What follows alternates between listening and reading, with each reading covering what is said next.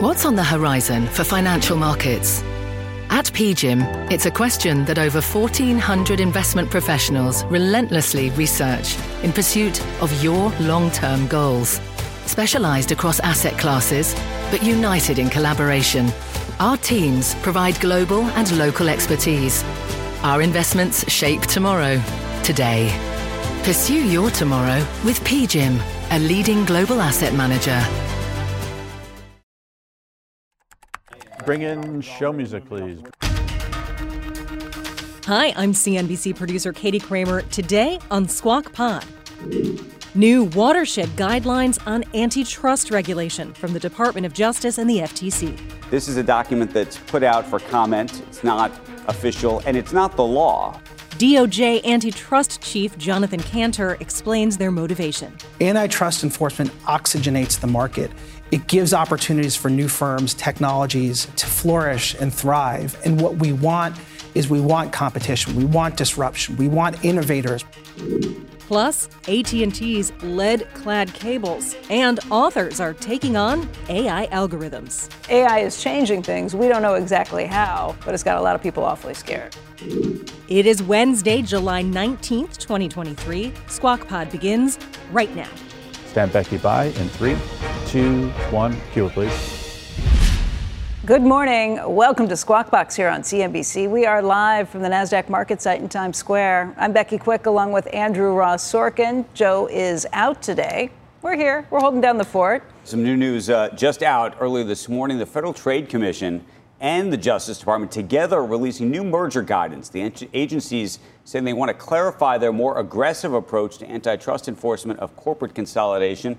Under the new guidelines, the FTC and DOJ will use 13 criteria, they say, to evaluate both so-called horizontal mergers in which companies in the same industry merge, and then vertical mergers in which the same supply chains merge. I just did vertical and horizontal. I don't know if I went the right direction. Those criteria include these principles, and I think for a lot of folks in corporate America, this is going to be significant. Mergers should not significantly increase concentration in highly concentrated markets. That's not new, but here's some that may seem that way. Eliminating substantial competition between firms, increasing the risk of coordination, eliminating a potential entrant in a concentrated market, and substantially lessening competition by creating a firm that controls products or services that its rivals may use to compete. It should be said, this is a document that's put out for comment. It's not official, and it's not the law. It's really a way of anchoring, almost, you could even, some might describe it a political document. Administrations, the Trump administration, 2020 put one out. This started in 1968. There was a new version put out in 1982. What it does, and this document has evolved over the years, and when I said an anchoring technique, in a way, it sort of anchors this group to this view of the world, and then if another administration comes along. This is just their impression, or this regulator's impression of what they think the law is and how they're going to go about trying to enforce it. Right. Look, last week they lost a couple of major battles in court. Right. The FTC did in their battle to try and say that Microsoft couldn't take over Activision Blizzard. Does this document in any way recognize that, or is this kind of like, hey, full speed ahead? No, I don't think this changes. No, I just mean approach. They didn't take any. It didn't take any wind out of their sails to lose those cases in court. Is this pretty strident? It seems like it hasn't. I mean, this seems specifically targeted around technology and platform companies, which is something that antitrust historically has not found ways to work with, or at least the traditional ways have not been the way this administration's wanted to approach it. I'm not sure how far. I think they look and say, look at the airline deal that didn't happen. I mean, I think they look at a number of deals that did get blocked and say that's success. I mean, and then they'll look at some of the others and say that's not success.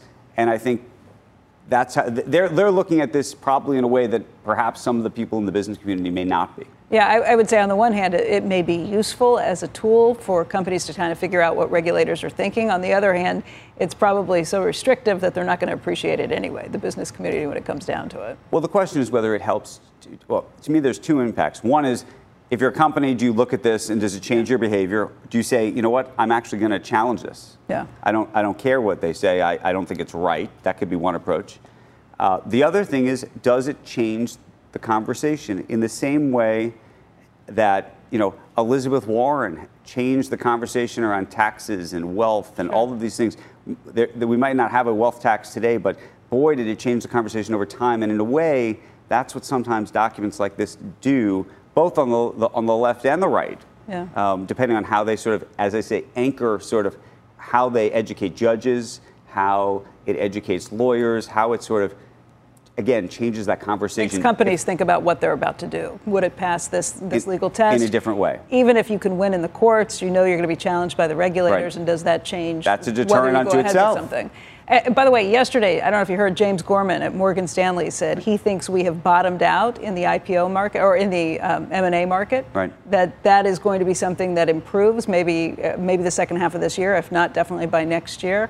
I wonder if this part of the conversation puts another chill back on that market and makes companies think, well, maybe not so fast. I don't know. I mean, look, I was talking to a bunch of CEOs recently who were talking about this decision, and the decision being the FTC loss related to Microsoft's Activision. Does that give you some kind of renewed confidence or mojo to go do a deal?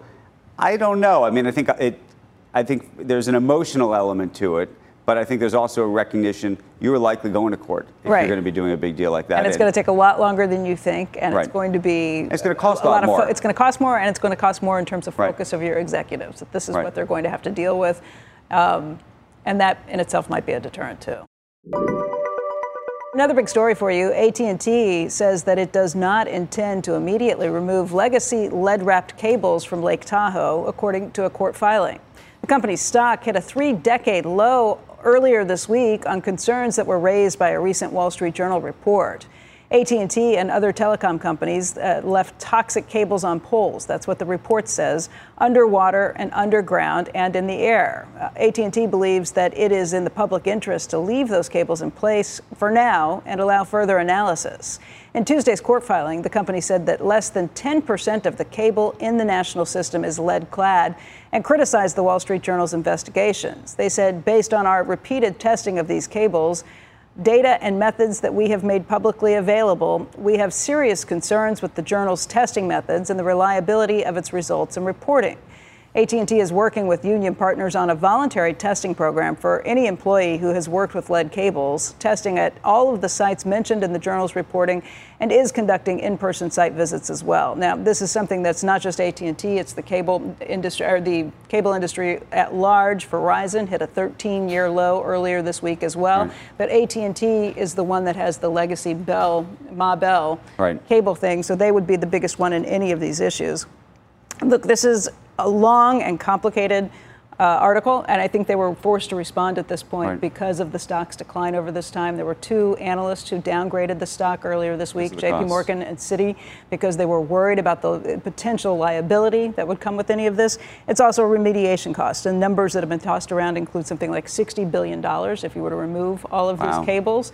AT&T says that it thinks that number is much smaller than that because of the small portion of its network that this would involve. They say less than 10% of the cables. They've got something like 2,000 miles of sheath cables that are out there, so that would be less than 200,000. But they say 2/3 of that is buried in a protective layer of conduit underground. So that leaves 1/3 that is either aerial or in the water. They say that that's a much lower exposure. But of course, it's not just going to be remediation. It's going to be the potential, if you left these things there, if you knew it was leaching out, what would that mean potentially for anybody who was affected by it? Now, they raised some serious questions about the independent study that the Journal says that it had. They say, I think, that there was some background that this was paid for by environmental groups. The research was done by a firm related to one of those environmental groups. But I think this is going to play out over a long scale. If it's not $60 billion, though, what is it? It's 10% of that. That's their number.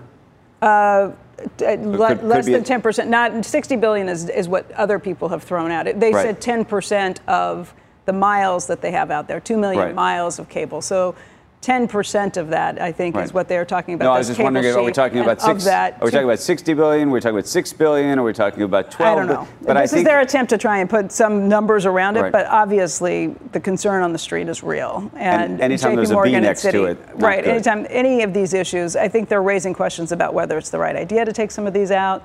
Some of them are still active lines where you are getting things like 911 calls on it. It's a complex story. But if you look at what's happened with other companies, if you think of 3M with the troubles it's run into with things, if you think of Johnson & Johnson with talc, I think that's why people have real concerns about this and trying to get their arms around it. Citigroup earlier this week cut their rating on it to neutral from a buy. They cut their price target to 16 from 22. But if you look at the stock action, it's gone well below $16. I was going to say, where are we sitting here now? $14 right now. $14 right now. Anyway, this is going to be a story that continues to play out, and we'll watch it, trying to get access to any of the people involved on either side of this. Cheese will be next. Coming up on Squawk Pod, the FTC and the DOJ are teaming up to crack down on big tech. Multiple lawsuits lost, but that won't keep them down. The top antitrust regulators are out with new guidelines. Andrew Ross Sorkin and Becky Quick question the Department of Justice's antitrust chief, Jonathan Cantor. Remember Vlad the Impaler used to take all of his enemies' heads and put them on stakes just to scare off anybody else from ever coming? Is that what this is designed to do? I guess I look at it a little bit more hospitably, perhaps. Hello, I'm Laura Castleton, U.S. Head of Portfolio Construction and Strategy at Janus Henderson Investors. Is a brighter future possible? At Janus Henderson, we think it is. For 90 years, we've worked to help clients achieve superior financial outcomes and fulfill our purpose of investing in a brighter future together. We know that this means our thinking and our investments are helping to shape millions of brighter futures for the next 90 years and beyond. To learn more, go to janushenderson.com. From pit lane to podium, the Las Vegas Grand Prix is providing fans a race day experience at the speed they deserve. With the help of T-Mobile for Business, our 5G advanced network solutions are powering race day operations with event-wide connectivity. From streamlined gate entry to an immersive app, giving fans blazing fast access to the sport they love. This is accelerating innovation. This is the Las Vegas Grand Prix with T-Mobile for Business. Take your business further at T-Mobile.com/now.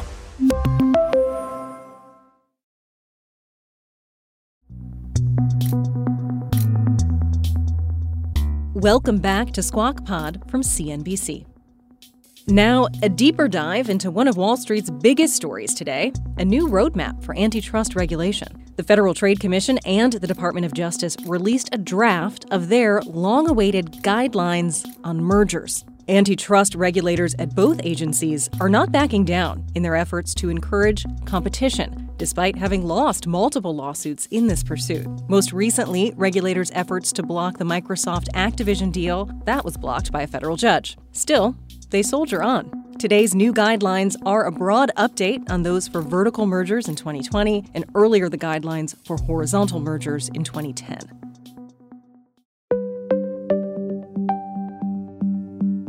Why this matters? Well, since the 1960s, regulators have been setting their own guidelines. But they're just that, guidelines. They aren't law, and they aren't enforceable by law. In these directions, the FTC and DOJ are offering a roadmap for judges to interpret the law. The courts component is key here, since regulators have been on the losing side in multiple legal arguments, and FTC Chair Lina Khan has faced heat from Washington lawmakers. Here's Andrew recapping the details. The guidelines outline 13 principles like mergers should not significantly increase concentration in highly concentrated markets, and mergers should not eliminate substantial competition between firms. It's a watershed document that a lot of folks in corporate America are reading this morning, along with their lawyers. Assistant Attorney General for the Antitrust Division at the Justice Department, Jonathan Cantor, is with us this morning. Unfortunately, FTC Commissioner Chair Lina Khan, who was going to be joining us, affected by some weather travel issues, like so many across the country. But good morning to you. Let's talk about it. What's the intent with putting this document out? Yeah, thanks. First of all, it's wonderful to be here.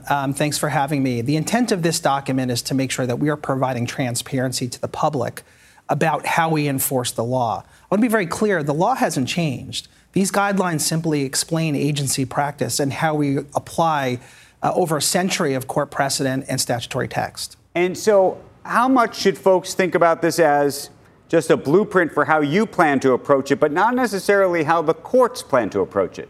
So that's the beauty of how we've constructed these guidelines. We've started with a full analysis of the law.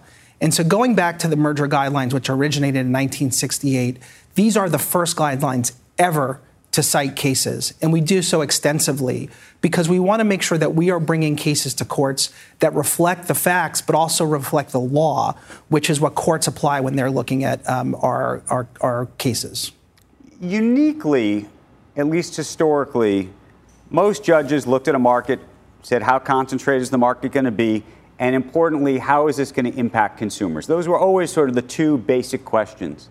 It looks like in these guidelines, you have expanded the aperture in terms of how you look at these things, including, and I think that's going to be somewhat controversial, there's a bit of crystal ball gazing that may be required to actually think through how, for example, a smaller company, which may have actually, very little power or influence right now, might affect a bigger company merged later down the road. How do you think about that? Yeah, so merger enforcement, as Congress created in the Clayton Act, is necessarily predictive. And so it's ultimately a risk assessment. We're trying to understand the extent to which the merger will risk threatening competition. And so what courts have said over a century is that if it reduces substantial competition between competitors, or if it tends to create a monopoly by entrenching monopoly power, or building a moat around a firm that already has monopoly power, or increases a trend toward concentration so that the only way to compete is to be massive, then those are exactly the kinds of mergers that can violate the Clayton Act and be subject to legal scrutiny.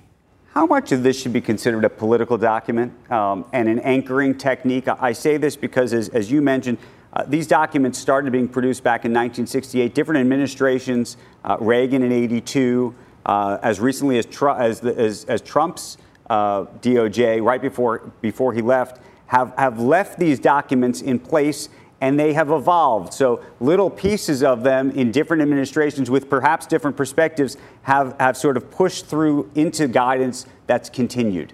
Yeah, so as you noted, these guidelines have started in 1968, but they were updated in 82, 84, 92, 97, 2010, and 2020. And there's a reason for that. The reason is because markets evolve and the law evolves, and it's important that agency practice evolve to meet the facts in the law where they are. We've gone through painstaking detail to make sure this is not an ideological document. We've gone through painstaking detail to make sure this is a legally rigorous document.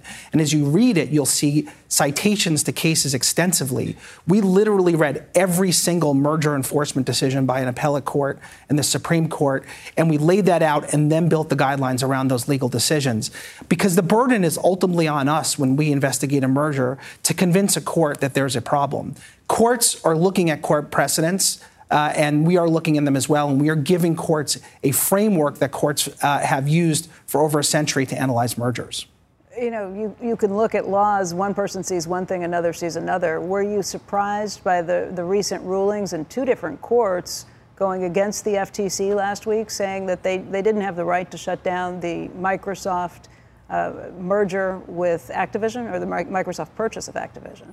Yeah, I can't comment on any specific case, but we have great faith in our court system, and it's there for a reason. We have the burden to bring cases before courts and convince courts that a merger may substantially lessen competition or tend to create a monopoly. And that's exactly why we've constructed these guidelines to build around the same precedents that courts are applying. To us, that is the best way to be faithful to the law.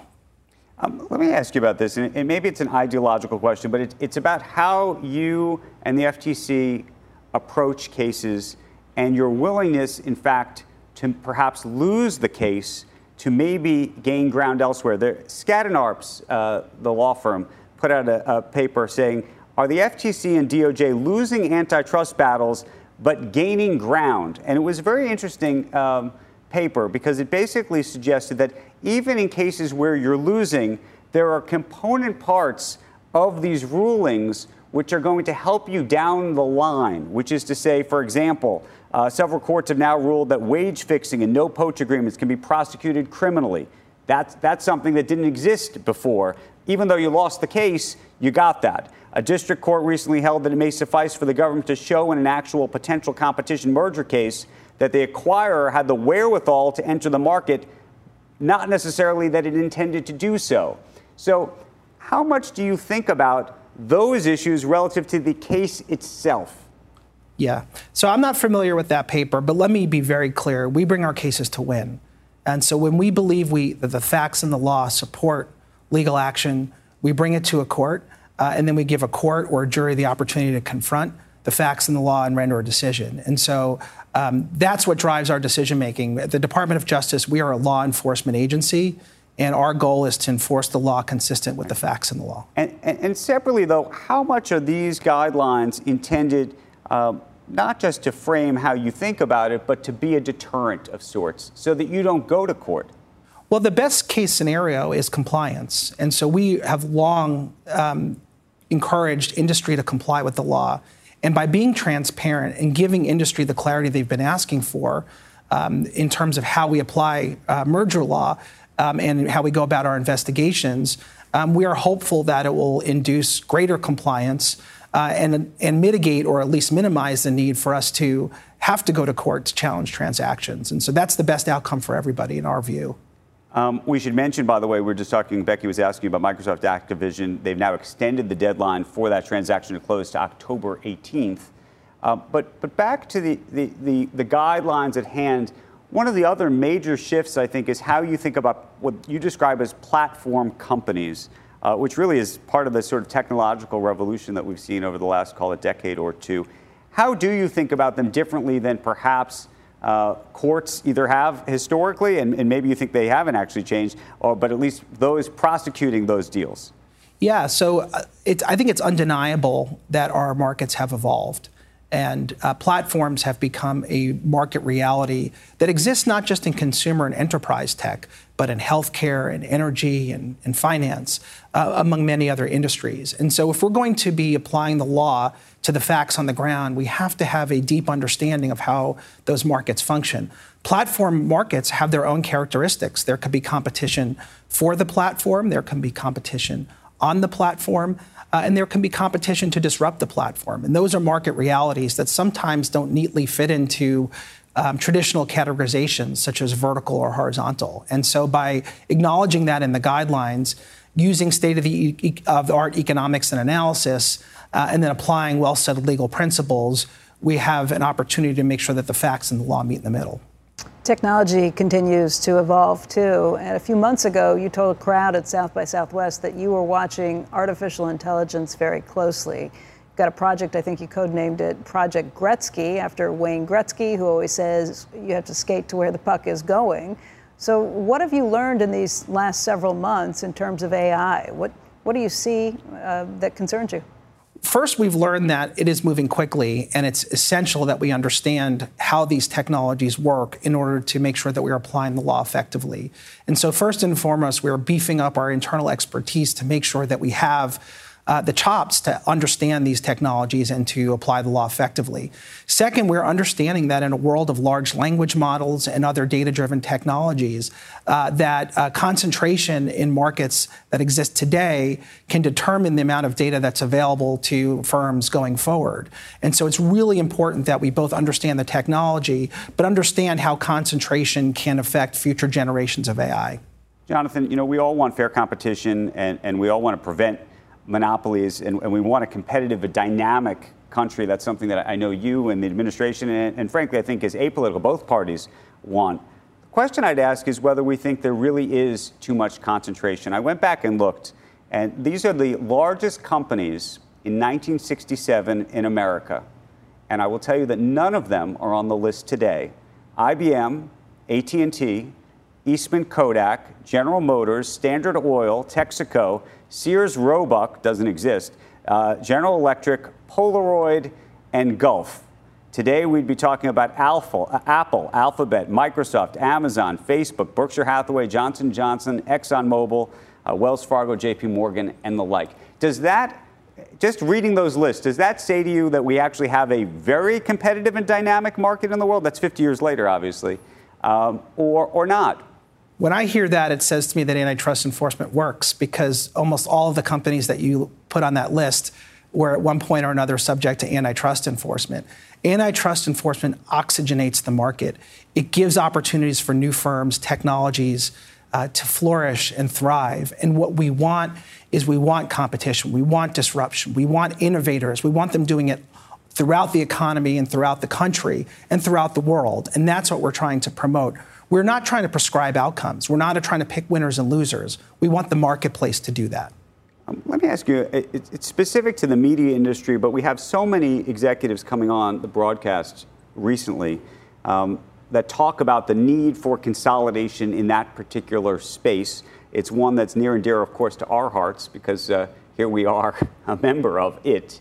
And there's a question mark about, what happens to a Paramount in the world and what happens to a Warner Brothers Discovery and a Comcast, which owns this network, at the same time that big tech companies, for example, Amazon, Apple, and the like, have gotten into this business and into this space. And I'm so curious if you could just explain how you think about that, because there's a lot of folks that are sitting actually waiting. Frankly, they're trying to wait you out, I think, which they think is, we won't do a deal now because we're not sure what would happen. Maybe we need to get a different administration that would come in. I don't know if a different administration would think about this differently, but how do you think about it?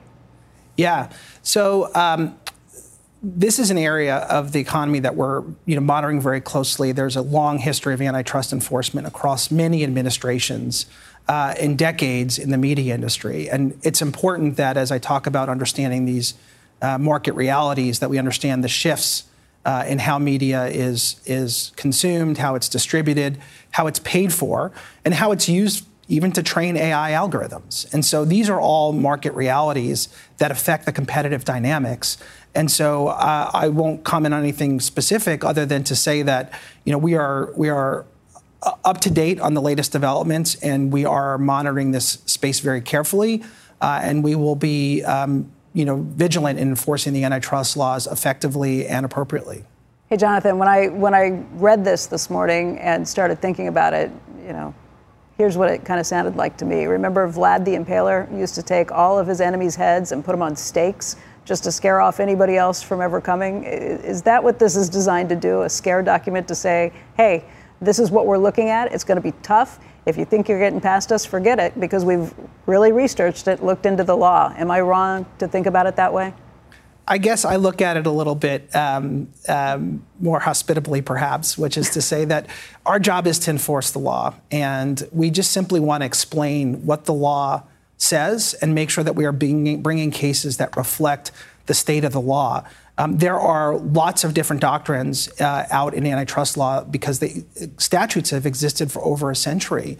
Things like entrenching monopoly power, trends toward concentration, serial acquisitions. All of these are really important realities in the economy and consistent with the law. That's all we're trying to do. We're just trying to explain how it works. Jonathan, I imagine over the next 60 days, you're going to get a lot of comments, especially from the business community. I know that you've talked a lot to those in the business community and elsewhere over the last couple of years as you've developed these particular guidelines. How do you imagine they could change? And do you imagine they will change as a function of the comments that come in? Yeah, we're open-minded. So we've created a 60-day comment period, which is actually longer than the historic comment period for merger guidelines because this is such an important document.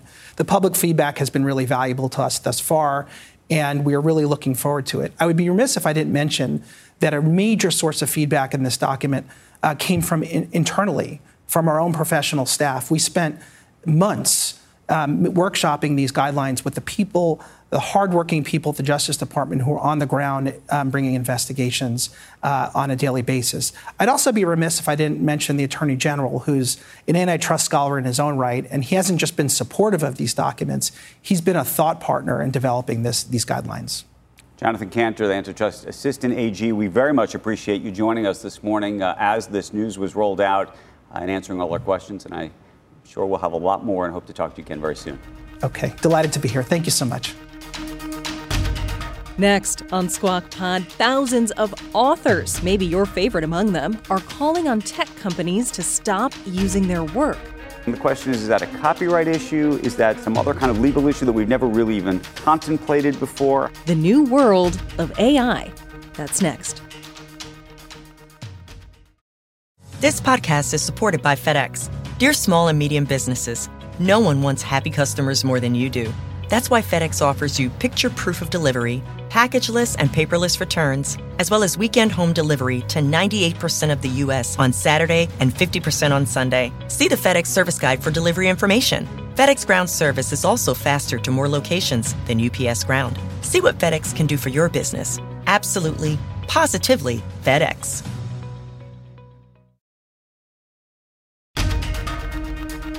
You're listening to Squawk Pod. Up and Becky, Q. Good morning. Welcome back to Squawk Box here on CNBC. We're live from the NASDAQ market site in Times Square. I'm Becky Quick along with Andrew Ross Sorkin. Joe is out today. More than 8,000 authors signing a letter calling on companies to not use their work to train AI systems, this without their permission or compensation. The Authors Guild letter, signed by writers including James Patterson, Suzanne Collins, and Margaret Atwood, saying that systems that mimic and regurgitate our language, stories, style, and ideas without consent, credit, or compensation are a problem. It's an interesting one because we've talked about, if somebody goes off and writes a book or writes an article, in their mind, they may have read 50 or 100 books. Right. Now, they probably paid for those books, or maybe they went to the library, and the library paid for those books once in each case. But if the AI can effectively read the books, even if they paid for the books once, and then disseminate it to millions of people. And then you could make millions and millions and millions of books as a result, it changes the whole dynamic. And the question is that a copyright issue? Is that some other kind of legal issue that we've never really even contemplated before? How's that supposed to work? Well, for newspapers, too, if you allow these bots to come in and scrape all your information and then take all of that and give it to everybody else for free, how do you ever make money on subscriptions? And if this is the same thing that the actors are worried about, that the writers are worried about. AI is changing things. We don't know exactly how, but it's got a lot of people awfully scared. Even more complicated is the idea of fair use. So one of the things that I worry about is I think long term, the only news that's going to have great value is immediate news, meaning news within 5 or 10 or 20 minutes. Because invariably, if you break some news, the Associated Press, Reuters, others, wires and other services will then rewrite the news. Right. And that's allowed in the sort of fair use doctrine of how this all works. And you can even quote a quote from the New York Times or the Wall Street Journal or what have you. The Associated Press, for example, is now allowing OpenAI to scrape its archive. They have a deal to do that. But if you think about everything that's in their archive, what's in their archive is not just their own work. Mm-hmm. What's in their archive is all of the fair use that was allowed, that they pulled from CNBC and they pulled from all sorts of other places. And it creates this sort of very interesting sort of almost existential question about the value of all this. This has been a problem for a long time, though. If there's a mistake that's reported, well, that's it used to be a correction would fix it.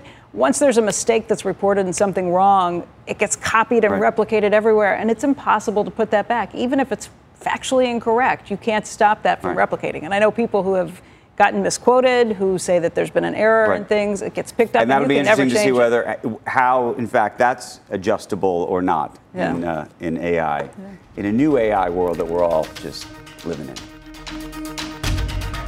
That's Squawk Pod for today. Thanks for listening. Squawk Box is hosted by Joe Kernan, Becky Quick, and Andrew Ross Sorkin. Joe will be back tomorrow. Tune in weekday mornings every day on CNBC at 6 Eastern. And to get the smartest takes and analysis from our TV show right into your ears, follow Squawk Pod wherever you get your podcasts. We'll meet you right back here tomorrow. We are clear. Thanks, guys.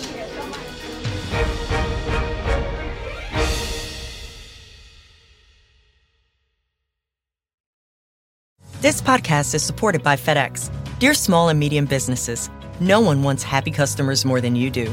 That's why FedEx offers you picture proof of delivery, packageless and paperless returns, as well as weekend home delivery to 98% of the U.S. on Saturday and 50% on Sunday. See the FedEx service guide for delivery information. FedEx Ground service is also faster to more locations than UPS Ground. See what FedEx can do for your business. Absolutely, positively FedEx.